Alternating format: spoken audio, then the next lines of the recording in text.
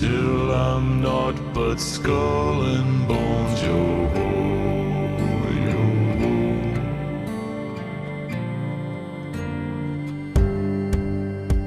Hello and welcome. You are listening to episode 6 of To the 404 and Beyond. This isn't an error, you are in the right place. We trust the festive season has treated you all well, and if it didn't, well, it's over. This last week, the tech industry and media descended on Sin City in Las Vegas, Nevada for 2024's Consumer Electronics Show, or CES to you. News wires were set abuzz with stories all about the latest gadgets and gizmos which will likely cost the price of a kidney when they arrive on South Africa's shores. Here to pick apart the standouts is the 404's editor-in-chief and founder, Marseille. So, Marseille, what impressed you? Hi, Nick. I feel like it's hard to say exactly what impressed me, but... Is that because you weren't there in person? Yes. It would be nice to see everything in person because it's consumer tech. But there are a few interesting things that came out. I think an overarching theme obviously was AI. Everyone's on that track this year, well, for the past 2 years or so. So I'd rather look at a few more conventional tech that we will actually see in our hands this year. Okay, such as? So Asus is bringing out a dual screen laptop. Yeah, I saw that. Which seems very cool.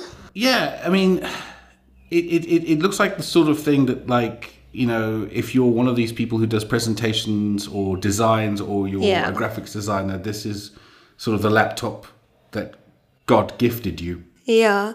So I've been following the Asus ZenBook Duo for since its launch. I actually have a first gen here that we're recording on. And I was at the announcement, the launch of this first gen a few years back in Taiwan at Computex. So this latest one, 2024 version, is just an evolution of growing the screen, the bottom screen, to turn it into like proper dual screen device. And then it has a removable keyboard, mouse, and you have like different setups. So what makes this one interesting also is that it only costs $1,500, which is, I almost want to say, close to half the previous ZenBook Duo in cost. So they're trying to make it fairly accessible. Yeah. Well, I mean, there's no much point in pushing high-grade tech out the door that you want people to use if you make it prohibitively expensive. Then again, Apple. Well, yeah. Look at all the latest phones are going upwards of $1,000 now. Yeah. One of the things that I thought was really, really interesting is those two dual screens snapped together to make possibly the biggest tablet you have ever had in your life, because it's also a touch screen, isn't it? Yes. Yeah. I don't know. I mean, I hate to say it's too much computer for me, but it's one of those things where if I bought it, my wife would be like, "Why didn't you buy an Apple?" Because she praises the cult of Apple. But at the same time, it's kind of like, I look at it and go, what would I use it for? But then again, I'm not a graphic designer. Yeah, you're probably not the target market. No. I also feel like people who use spreadsheets a lot might find a lot of use out of it. Because you have the screen real estate and you don't have to travel with an additional monitor, which is, I guess, the point of the ZenBook Duo. Like, it's been since the beginning to have an additional screen on board. And it's just being more refined with time. And that's nice to see in the tech space. Another interesting thing I saw was the MSI Claw, which is a gaming handheld. So we're moving back into the Game Boy era, it feels like. Everyone's focused on handheld portable gaming again. Well, I mean, I don't know. I mean, I when it comes to handheld gaming, I think that it's one of those things where if you're going to offer someone a handheld, it has to be able to do something else. Or if it has to be part of, say, for example, an ecosystem which allows it to dovetail back into something else. Like, for example, the Steam Deck. Like the Steam Deck, or even like, you know, the handheld on a Nintendo Switch. You know, I mean, the handheld is not the beginning and the end of it. Like, say, for example, the PS Vita or the PSP. Yeah. May I chime in there quickly? It is an interesting transition. Sure. Right, so chiming in is the recently married comic book aficionado and games expert, Brad Lang. Hello, Brad. Hello. I have some thoughts on this whole handheld gaming revival, as it is. I think it is a bit of a revival, you're right. All right. Yeah, go ahead. Because I play majority of my games handheld. If I can't play it handheld, then it's very likely I'm not going to be playing it. The thing that what you're talking about, dovetailing into some other sort of function, right? What I think is interesting is, as someone who peruses the app of the younger generation, TikTok, I get a lot of ads for effectively little handheld consoles that look very similar to like a Game Boy Advance or a Nintendo DS, with the sole purpose of storing emulated games on them, going back all the way to like, the NES. And then there's no real alternative use to it outside of just play older games on a handheld console. So I think it's interesting that you're saying that it sort of is the sort of thing that needs to include more functionality beyond just playing games. It needs to dovetail back into an ecosystem, which if you take, for example, the PS Vita, right? If all you wanted to play was Sony exclusives, brilliant, there you are.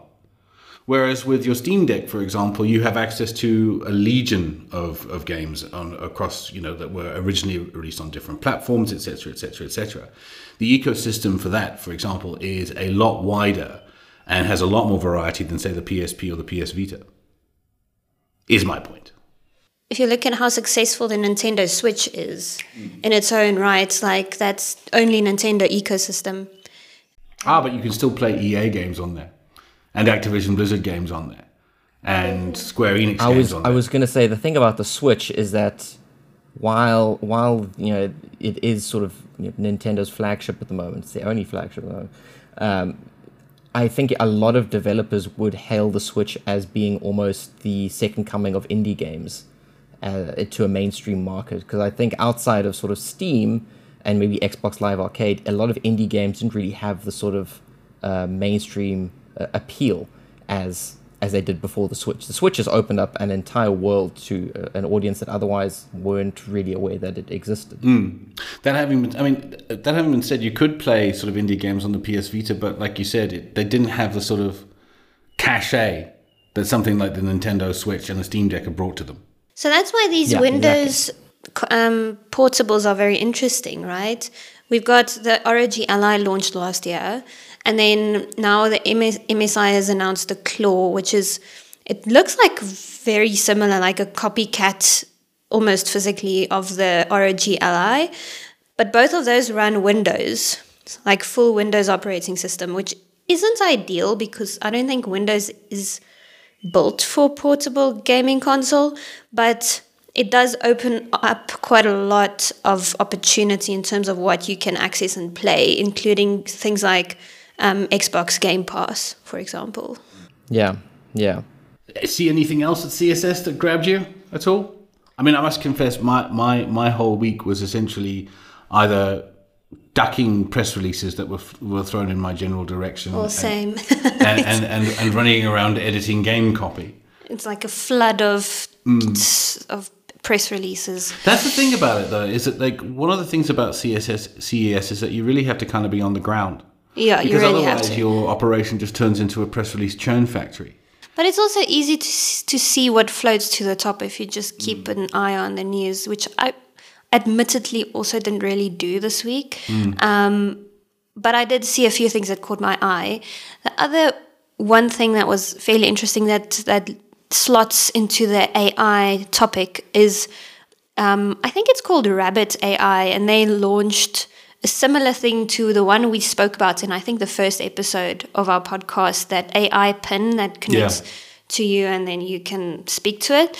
It's a similar concept, but it has a little LCD screen on it, and it looks like a small, almost like Game Boy sized phone interface thing.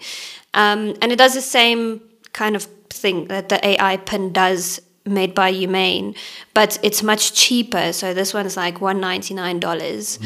And it's interesting because I think this signifies a move into probably more of those products if we've already seen 2 in the past, 3 months?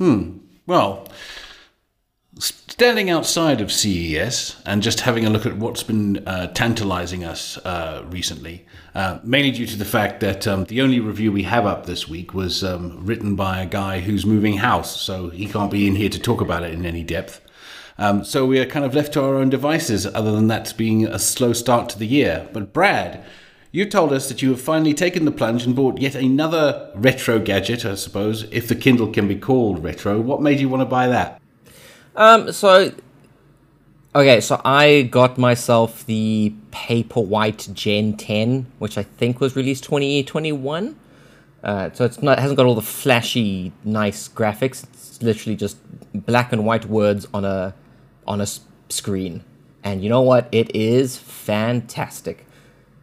For whatever reason, I found myself getting very much enthused with the pastime of reading in 2023.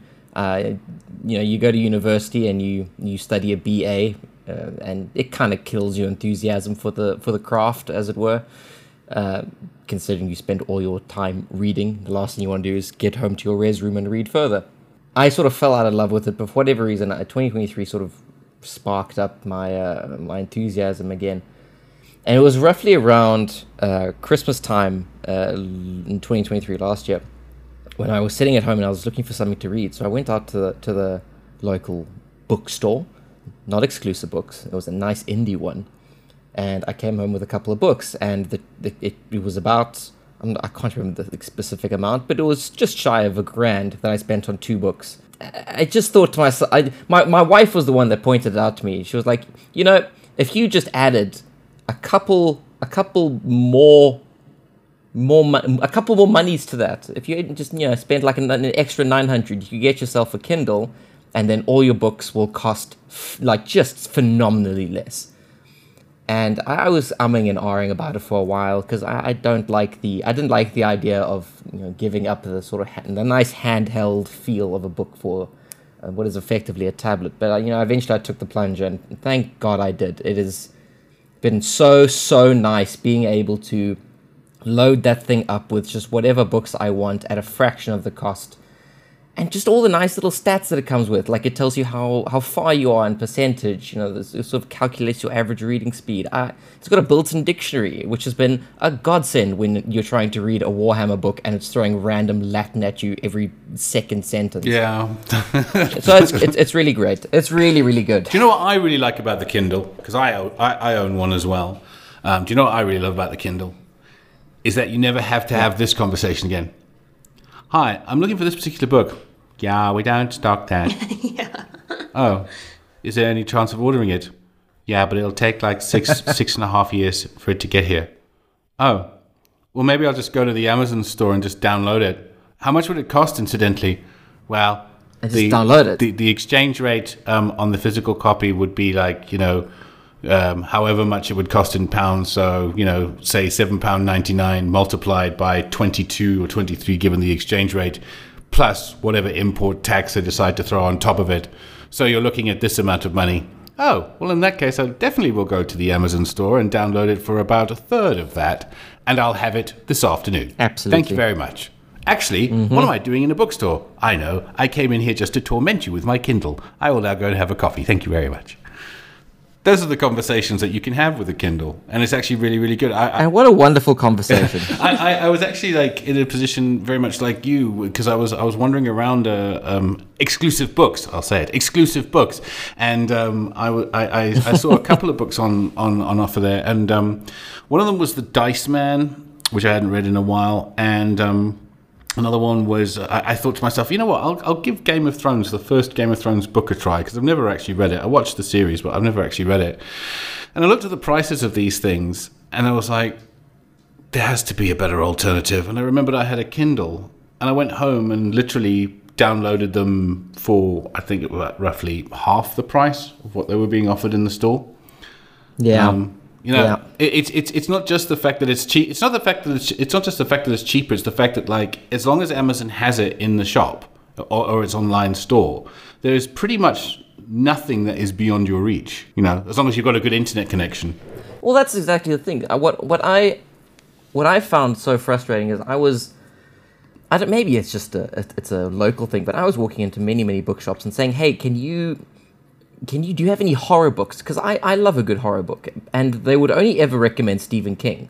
And once you've read 80% of Stephen King, you don't need to do the other 20% of Stephen King. It's not really worth your time. And they would say, well, we don't actually have much horror in. How about Dracula? And I would say, cool. I like the sound of Dracula. I haven't actually read Dracula. Let me go and read this very old book by Bram Stoker. And they said, well, it's actually not by Bram Stoker. What? And I was like, well, how is it Dracula but not by Bram Stoker? And they took me to a section that was like the sales section. And it was the title of the book, and I'm paraphrasing here, was Dracula's Mistress. And I was like, well, I can see how you got confused, but I don't think this is really the sort of thing I'm looking for to give me the How much was it? The chills. How much was it? It was about $250. Oh no! I mean, if it was like a tenner, I would buy it just as a conversation piece.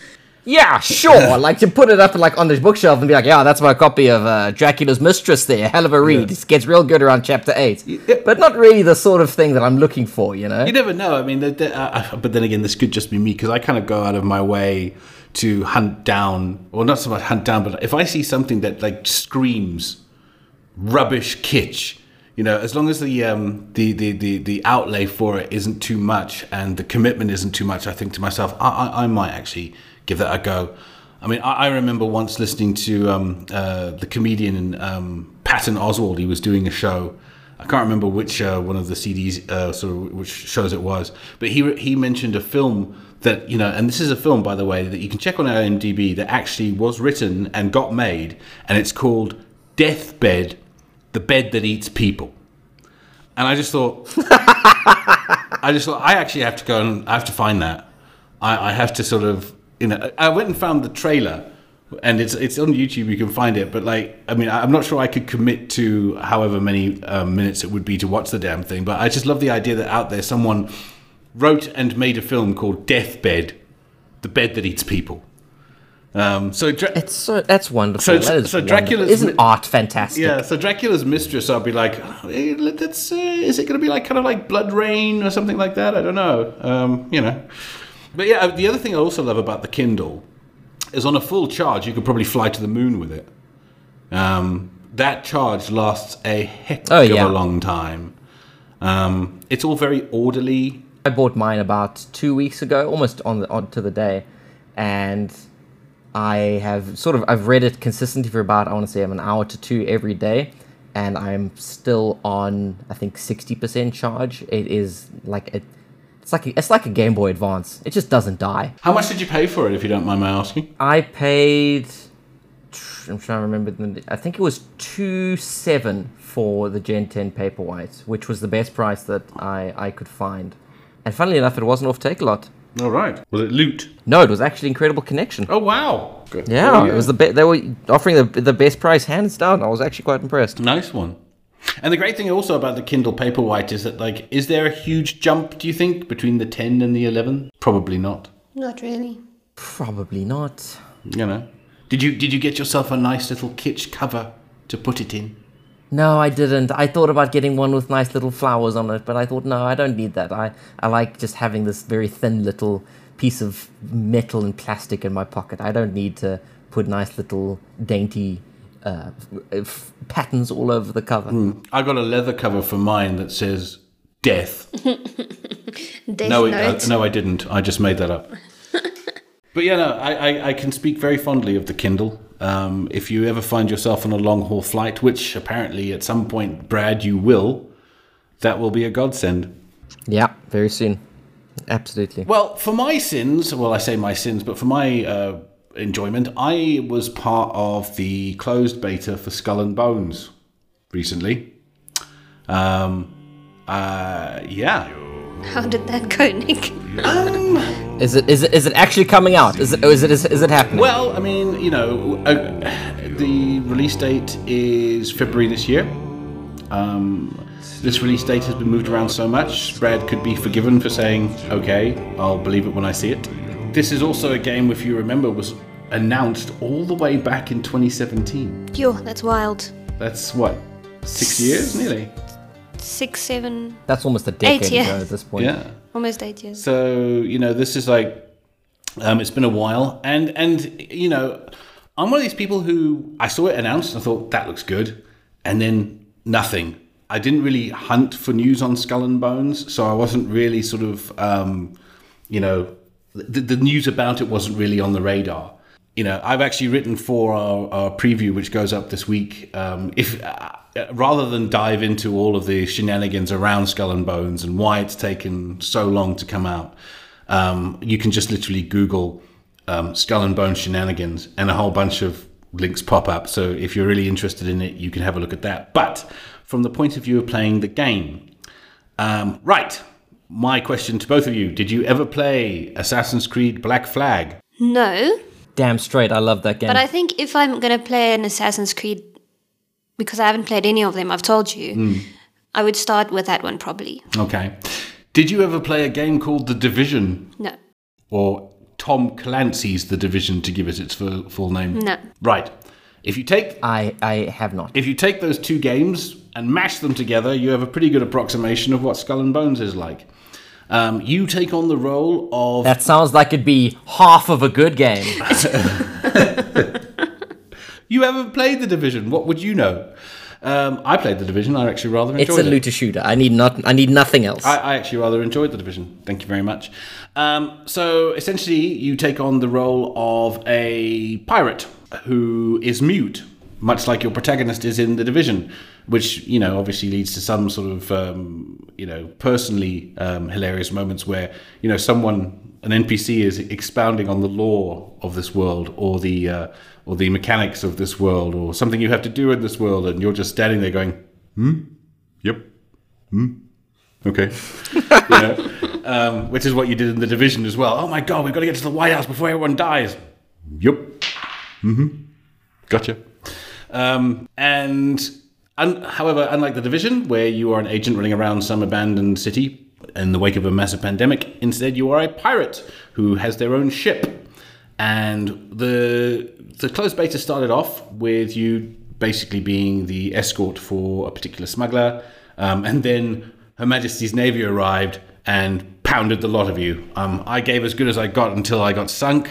And then you land up in a sort of starting area, which gives you the basics, where you're running along to this particular part of the island to get this particular ingredient to craft this particular thing. Then you run along to this area here, where you find some treasure or some information that an NPC wants, where he's promising to take you to the main pirate sort of hub. You get yourself a really rubbish sort of raft with a sail on it and two NPCs who are prepared to follow you into hell. And off you go and you get started. If you played Assassin's Creed Black Flag, the combat, the steering around the ocean will be very, very familiar. It's third person. You can see your nice ship or ships, because obviously you're not going to spend the entire game on a raft with a sail on it. Not unless you're rubbish. Or unless you want a really, really big challenge, I suppose. But you basically sail the seven seas, and occasionally you run into schooners and NPCs who you decide to blow apart. This is where it deviates a bit from Assassin's Creed Black Flag, because Brad, you'll remember the way the combat used to work was you would shoot the hell out of a ship, and all their sails would burn, and then you would board them. Yeah. Right. There is no boarding. Yeah. It's literally just you have a... That's instantly... I'm sorry, I don't want to be a Debbie Downer. That's instantly worse. So it's like Battleship. Yeah. It's like a kind of World of Tanks. So you're just sinking ships. You sink ships and you take their stuff, which you then either return for quests or you put into your own sort of ships and you build bigger guns, stronger armor, etc., etc., etc. There is a thread of a story that is... present in the game, but I'm not going to spoil it, A, and B, I'm sure I didn't play enough into the demo to scratch the surface. But it's essentially what you're looking at in Skull and Bones is a looter shooter with a boat. So is because I think the big question when it comes to sort of looter shooters in particular is the loot that you're picking up needs to be compelling, right, to keep going. Like, is that the case? Is it like a tangible difference you can feel when you get new items to upgrade your ship? Oh yeah, I mean, obviously your ship can't be just sunk in a matter of minutes. And the thing about picking up the loot is that you can either apply it or you can use it to craft things that you can use to find other things. And for example, one of the things you need to craft is a shovel, so you can go off and find buried treasure. But yeah, but playing it, look, I had fun. I did have fun.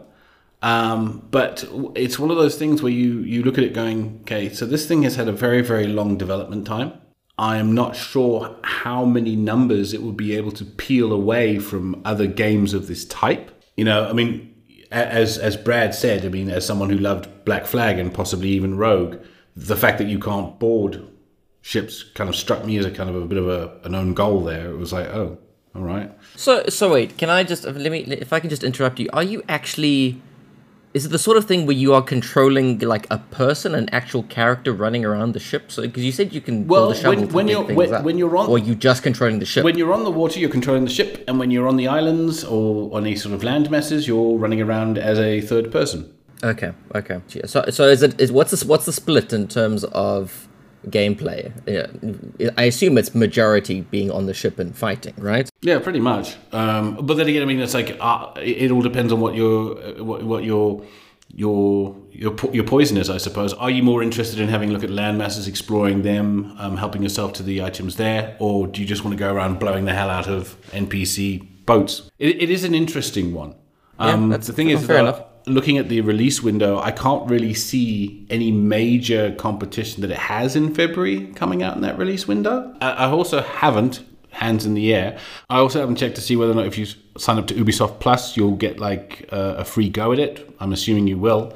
I mean, they want it to do well, and it's been in development for an awfully long time. My big question, the last question I want to ask you on this, are there sea shanties? If there were, I must have missed them.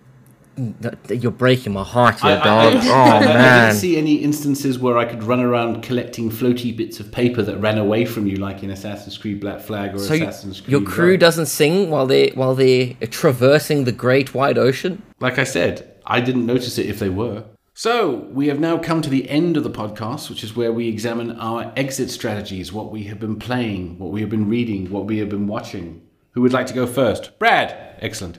I have been playing the old school Ace Attorney Phoenix Wright games.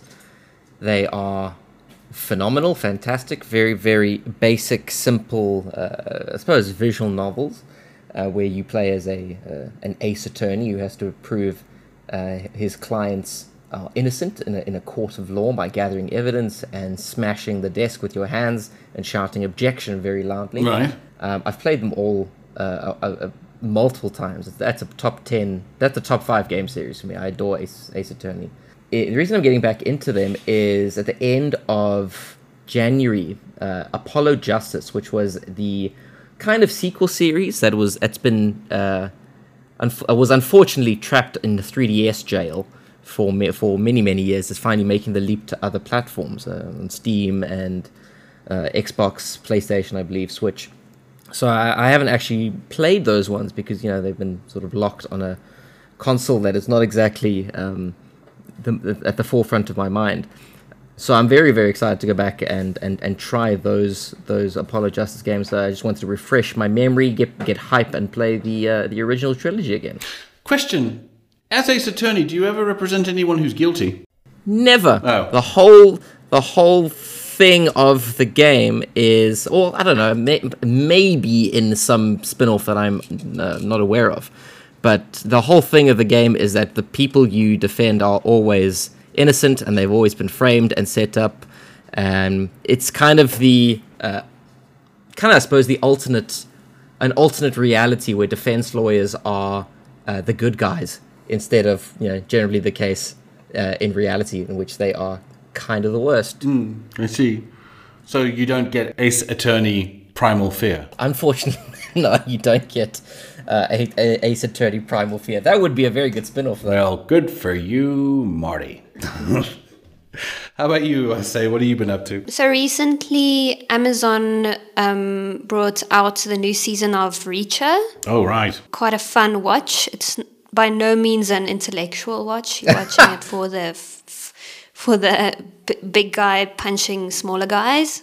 Okay, just if you've never heard of Reacher, Reacher is based on a series of books by Lee Child, and it's about this bloke called Reacher. I think he's ex-military police? Yeah. And he's roughly the size of a house. Yeah. And he moves from town to town just helping people. He's like the littlest hobo with more muscles than you could ever imagine in your life. Yes, exactly that. Okay. What's this one particularly about? So new season, one of his old military group members, or a few of the members, have been being picked off and killed. Mm-hmm. So now he and the remaining few are investigating what has been happening, and there's a big government conspiracy. And I would say, it's not the best writing. It's something I've picked up on Amazon Prime's original shows, that they're not written that well, but it's still a fun watch. They're really good at world building and atmosphere and showing really cool stuff and worlds and people and characters.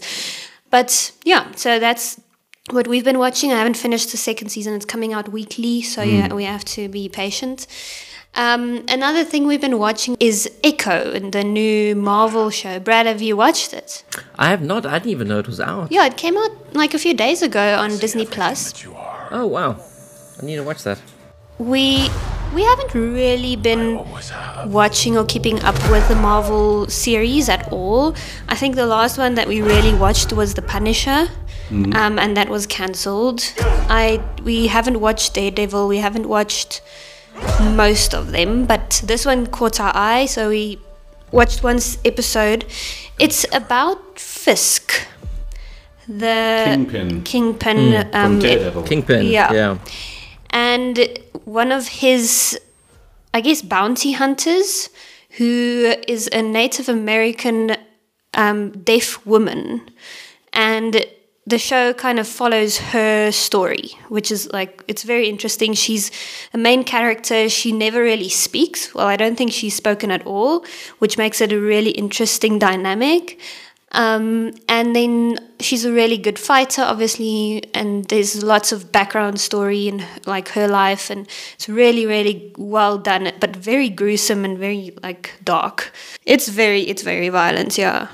Oh, excellent. I love that, because they said it was going to be sort of their first foray into more grim, dark material, which they say about every Marvel project. I'm glad that they actually are delivering on that. Yeah, it's also really cool seeing kind of diversity without it being or feeling forced, because normally if Marvel does something, tokenism, yeah, exactly, it feels very forced, and in this case it doesn't feel that way. And it looks like they're really handling it, handling the whole Native American thing well, with interesting stories, interesting lore. Yeah, I've been enjoying it a lot. Well, for my sins, I watched Aquaman 2. Oh, wow. Which has been out for a while now. I haven't even thought about watching that film. Well, I mean, my wife wanted to go. Sorry, bud. My wife wanted to go, and out of all of the DC movies I've ever seen, Aquaman, the first one, was the one that I thought was the least rubbish. It was actually quite fun. But the thing about it is that going back to a piece that Brad actually wrote for our site earlier, I think last month, the first thing I did when I saw this film was it's 2 hours. 2 hours. It's 2 hours. I suppose I should be happy it's still 3, but it's still 2 hours. And I watched it. Basically what happens in it is that Black Mantis, the baddie from the last game, uncovers an underwater city that seems to be populated by a race of Atlanteans who are a cross between, I don't know, what were they called in Game of Thrones? The Dothraki? No, the bad guys. Yeah, a cross between the White Walkers and some Cthulhu mythos. And he goes mad and starts, boiling the oceans. Hilarity ensues from there. That's Aquaman 2. I mean, it's all right. It's not for me, I suppose. I read a book called Civilization by Niall Ferguson, which is one of the best written bad books I've read in a very long time. No, it's basically Niall Ferguson is a historian from England, but he's very pro-imperialism and pro-empire. Oh, gross. And Civilization is about, how the West came to dominate the world through 6 killer apps. And these apps are things like competition and medicine and work ethic, and you can see where this is going. And for me, the whole thing jumped the rails in the chapter about medicine, where he basically intimated that isn't it a good thing that the Europeans arrived when they did, bringing medicine with them for the people in places like Africa and North America, conveniently ignoring the fact that the reason people needed those medicines was because the Europeans also brought things with them like smallpox, and it's the implication. The implication there is that there wasn't real proper medicine until the Europeans got there, and you're like, well, that's garbage for a kickoff. And then he spends the rest of the chapter sort of having a go at the French, where you go, what has this got to do with medicine? The thing is, though, he can write the paint off the walls. He's a really, really, really good writer. Good very for him. good writer. But yeah, that was my reading after New Year's. And recently I was playing a game called Vampire the Masquerade Swan Song. I don't know if anyone remembers that from last year or the year before. Is that the visual novel one? That's the text-based one? It's not so much a visual novel. Those are the Vampire the Masquerade coteries are more the visual novels. Vampire the Masquerade Swan Song is essentially a game that runs. It's if you imagine Mass Effect with all the combat taken out and just the dialogue choices left, plus the investigation of, just basically you wandering around investigating things. What little combat that does happen, it takes place in a kind of quick time event sort of scenario. It's closer to, say, the Telltale games than it is to something like a visual novel. Sure. And once again, it's not very good. Unfortunately. One day they'll get it right. They'll turn Vampire into a good video game one day. The thing is, I had some hope for this one because it was made by a studio called Big Bad Wolf, and they made a very, very similar game to this called The Council. So The Council is set on this island, and you play this character called Louis, and it's set around the sort of 1800s sort of there. And the Council are a group of people who, some of their members you'll know from history. Napoleon is a member. Bismarck is a member. George Washington is a member, and it's kind of like this cabal of world leaders that meet on this island to decide which direction the world's gonna go in. So it's kind of like a murder mystery on an island hideaway, which is populated by members of the 17th, 18th century Illuminati. And it's really quite interesting and quite fun. And so that's why I had some high hopes for Swan Song, because it was made by the same people. But no, it's for die-hard fans of the World of Darkness, and as Speaking is one of them, I would say even then it's something of a push. That's unfortunate. Yeah, but I've paid for the damn thing, so I'm going to play it to the end. Absolutely. Anyway, thank you very much for your time, Brad. Thank you very much for having me. Thank you very much, Marseille. Thank you, Nick. And we'll see you all in a couple of weeks.